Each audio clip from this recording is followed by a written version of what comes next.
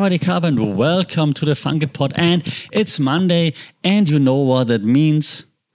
MMA Monday, the OG, the one, the only, the original, back in your life, MMA Monday, where, again, I don't review MMA unless it's one. If it's one championship, I review and I preview for UFC and so on. I'm not doing this because you go watch Luke Thomas, Brian Campbell, Anthony Smith, and that other dude on Anthony Smith podcast, Ariel Helwani, and so on. So you don't need me there.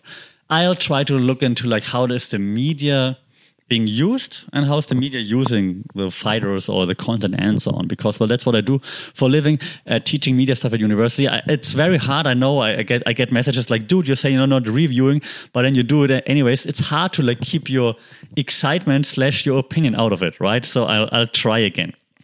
So UFC 285 is today's topic. The next one championship event is on March 25th, the pay-per-view event. They have one Friday fights now every Friday from Lumpini Stadium. They don't announce the fight cards. I had like as much ahead of time, so it's a Monday, so they don't announce the fight cards. On a Monday, they announce them like the day before because it's every week, so they just, I assume, shuffling around. So I can't review much there. Go watch it. It's every Friday, Asian time, 7 p.m. or so here in Bangkok time.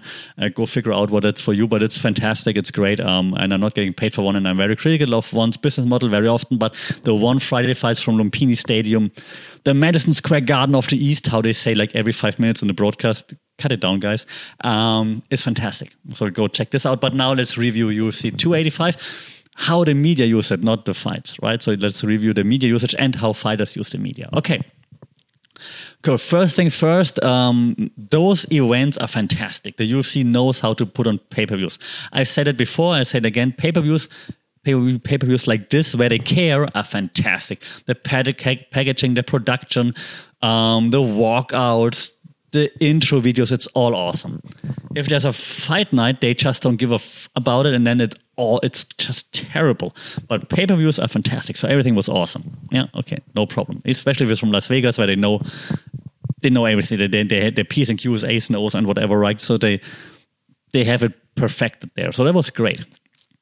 Okay, that's out of the picture now. Okay, let's talk about the fighters, the fights, and so on. So main event, as I said before, Jon Jones, Ciryl Gane. Ciryl Gane was like an afterthought, right? No one cared about Ciryl Gane before. He wasn't in the media. He didn't do any interviews. He wasn't, or like not many interviews. Might be because he's French, but I mean, come on, you had Francis everywhere, even though he wasn't speaking English very well in the beginning. Now he speaks very well. So maybe Ciryl should go a similar route and try to learn more English. Even though it's racist, but it's just the case of people care more, right? I mean, I'm not a native speaker, but I understand that if you speak English, more people will listen to you, especially if the UFC is based in the US. So didn't see much of Ciryl Gane, not much of his story. In the Embeddeds, they had a little bit of his story, but yeah, sure. That's about it, right? It was all about Jon Jones. We heard about, and Jon Jones was everywhere in the press conferences, on every podcast, on every interview station, whatever you want to call it.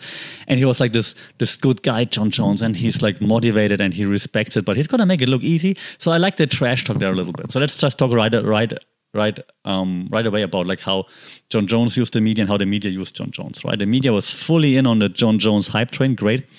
And Jon Jones was like, I'm the good guy now. Just train, eat, sleep, take your vitamins, train, kind of like thing.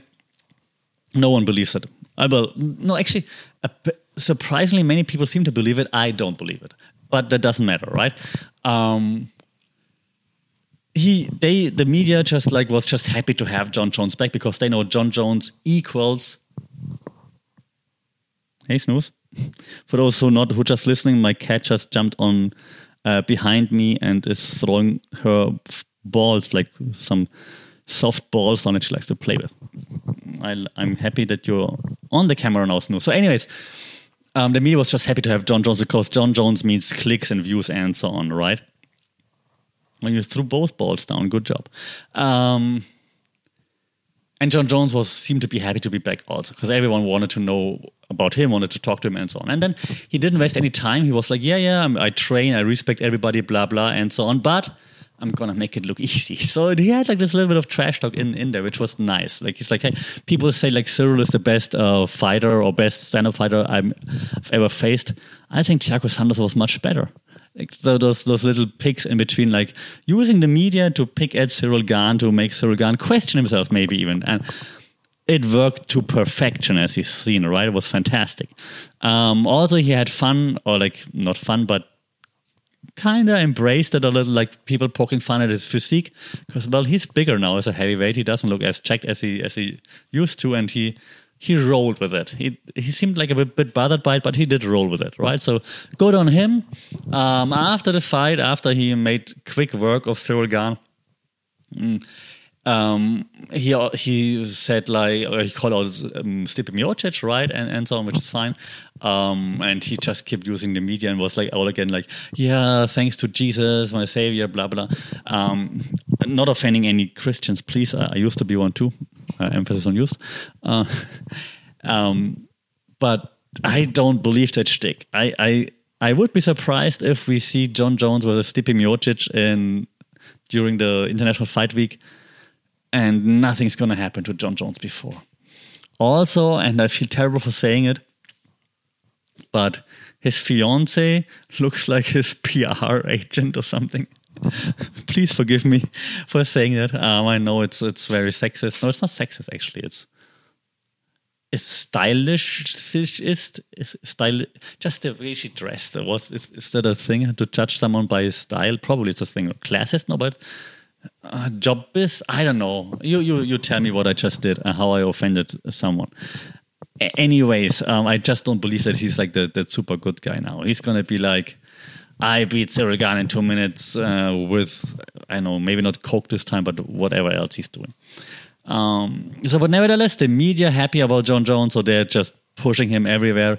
Jon Jones always on social media at least, so now he's actually actively back. So he's good at utilizing the media to his advantage as well to always stay in the discussion, of course. Okay, let's move on. Valentina Shevchenko also used the media now after she lost to Alexa Grasso very well. Before she was in all the platforms, interviews, and saying like, yeah, but she didn't dismiss Alexa Grasso. She just didn't talk much about her, which might have been a bit dismissive. She talked about Aaron Blanchfield and so on. So that might have now come back and bitten her in the butt. But now she's like on Twitter, like, yeah. And also dismissing Alexa Grasso a little bit. She's like, yeah, I dominated all the rounds, got caught, so hey, immediate rematch, let's go. So, of course, you use the social media to ask for the immediate rematch. Makes sense. And, I mean, Alexa Grasso was open to it. She's like, yeah, of course, she gets the immediate rematch. But that attitude, I mean, you have to show that on social media. Like, hey, I won all the rounds, so I deserve the rematch right away. Yeah, makes sense. But did she really win all the rounds? So she didn't, right? So I do hope for just Valentina's sake, because I like her, because she trains here in Thailand a lot. So I just hope for her sake that she takes it more serious and that she knows that she lost like one or almost 2 rounds. Okay, but she uses the media well now, like asking for the rematch. Alexa Grasso is like, yeah, you can have it, so all good. Alexa Grasso could be probably a bit more outspoken, but maybe all the Mexicans are a little bit less outspoken, which is nice because I'm an introvert, so I relate to that, like to Brandon Moreno, to Alexa Grasso, to be like a bit more soft-spoken, which I like. But maybe you're the champ now, Alexa, so maybe you can put Valentina in her place, like just a little bit, just to heat up that rivalry a little bit. Difficult word for non-native speaker, rivalry. If you think about how to write it, I just had it in my head, like, do you write it a rivalry? So that's why I slurred it a little bit. Sorry. Okay, let's move on. What else? Well, yeah, Shafkat, Jeff Neal. Jeff Neal was awesome. Shafkat was more awesome. But we kind of, media-wise, I mean, the media should run with Shafkat, like this walk-off, I mean, submission and just letting him drop to the floor. It looked like Jon Jones versus Lyoto Machida, right? So that was pretty epic in terms of like how it looked like from a movie.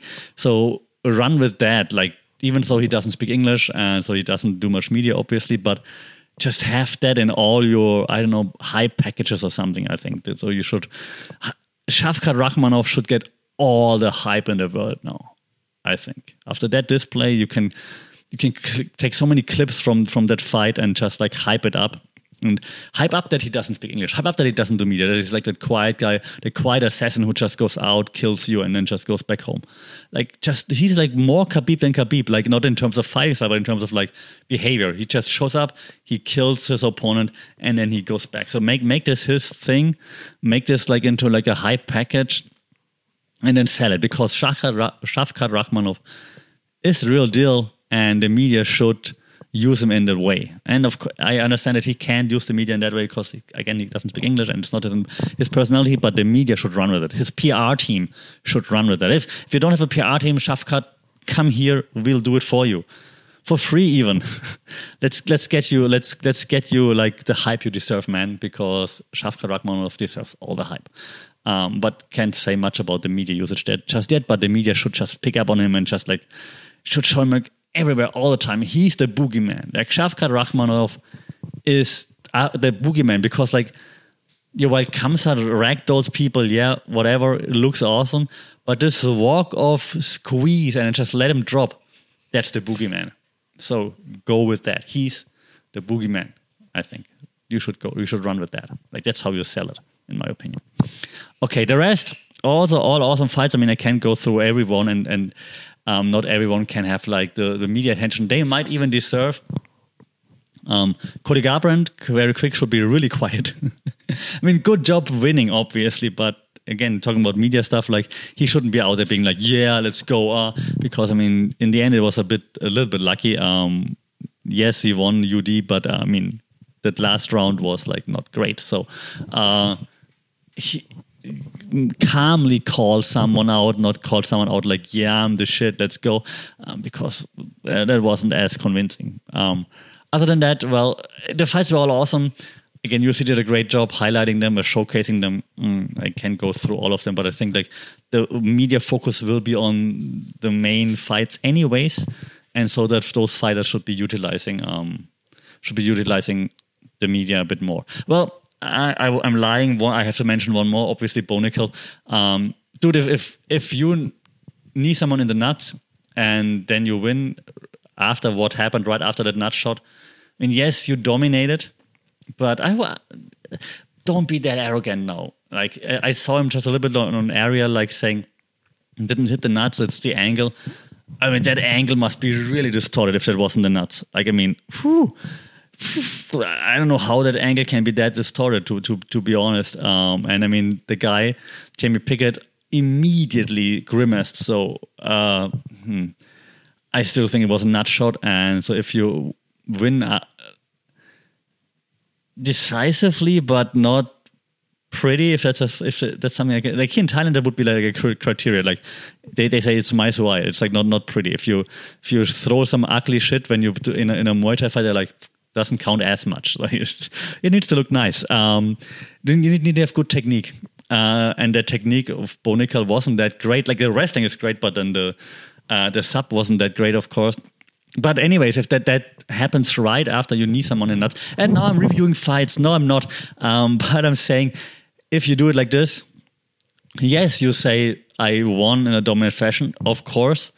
But maybe don't call it like a fake thing. Say like, I'm not sure if I really hit him. I don't think I hit him. I was aiming for the thigh. Maybe it grazed him or something. It's unfortunate, but it happens in fights. Not like, it wasn't him and he's just faking it or something. Because that's just not cool. Come on. Yeah, so I think, that's a takeaway is also that there's nothing real clippable from that fight for the media to use to hype Bo Nickal. Like, from this fight, there's not much you can clip from besides maybe the end, the submission, but otherwise there's not much to take from that, I think. I think the hype train should be slowed down a little bit. You can't slow down too much because, I mean, now he beat Jamie Pickett, but like slow down a little bit and maybe I can push Shavkat and let Bo Nickal like cook a little bit longer. That's my opinion. Okay, that's enough of like looking into like what they should do with their media presence, what they shouldn't be doing, what their media should be doing, I think. Anything that I forgot? No. Well, lastly, again, props to Jon Jones also for how he not only uses social media because we know he's a troll, But also like in the press conference, like a few dicks, not dicks, but like just mentioning, he's like, yeah, let's move on, blah, blah. Everyone makes some mistakes at times. Dana knows that. Nice. And I had like those little dicks in there. So he seems smart. He is smart. I just don't think he can keep it together. But so far so good. It looked very nice, very... Oh yeah, the last thing, the main part actually, what I wanted to criticize, this is the MMA media. I wanted to criticize the MMA media, not the fighters, the MMA media. Like whatever, MMA Fighting, Ariel Helwani, Luke Thomas, all of those guys. And it was like Joe Rogan, right away, like, okay, that cements it. Jon Jones is the GOAT, the greatest of all times.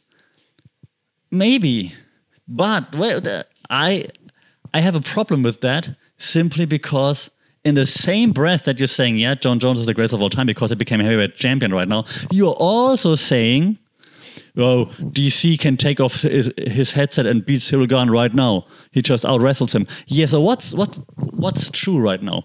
Does Cyril Gane suck like everyone makes it out to be? Or is Jon Jones the GOAT? You can't have it both ways. So yes, you can say Cyril Gane wasn't as good as we thought he was, and Jon Jones outclassed him, would clearly happen. But does that make you all automatically the GOAT? The pound-for-pound king now? Just because you have like one win over someone who's clearly not on your level? Wouldn't the GOAT beat more fighters that are close to his level so that he gets the GOAT status? Wouldn't the pound-for-pound king fight more, have to have more fights and win them before he's the pound-for-pound king? That's what you did 3 years ago, and then you didn't do anything in between.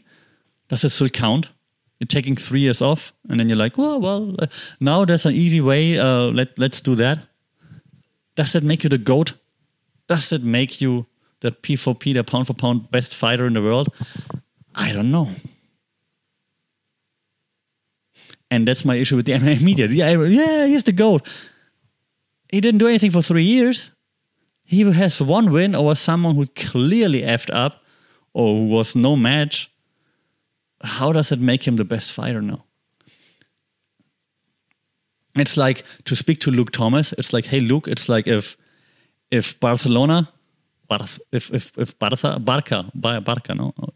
Barca beats Getafe or beats Tenerife 7-0.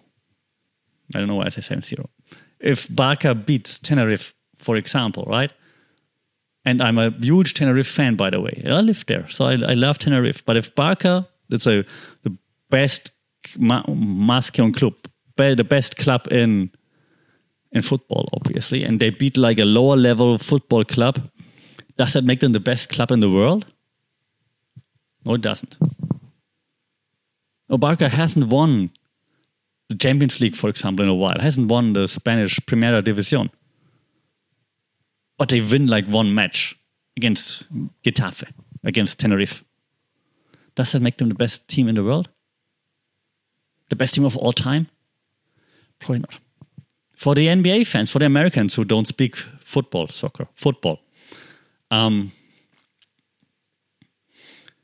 if Ben Simmons,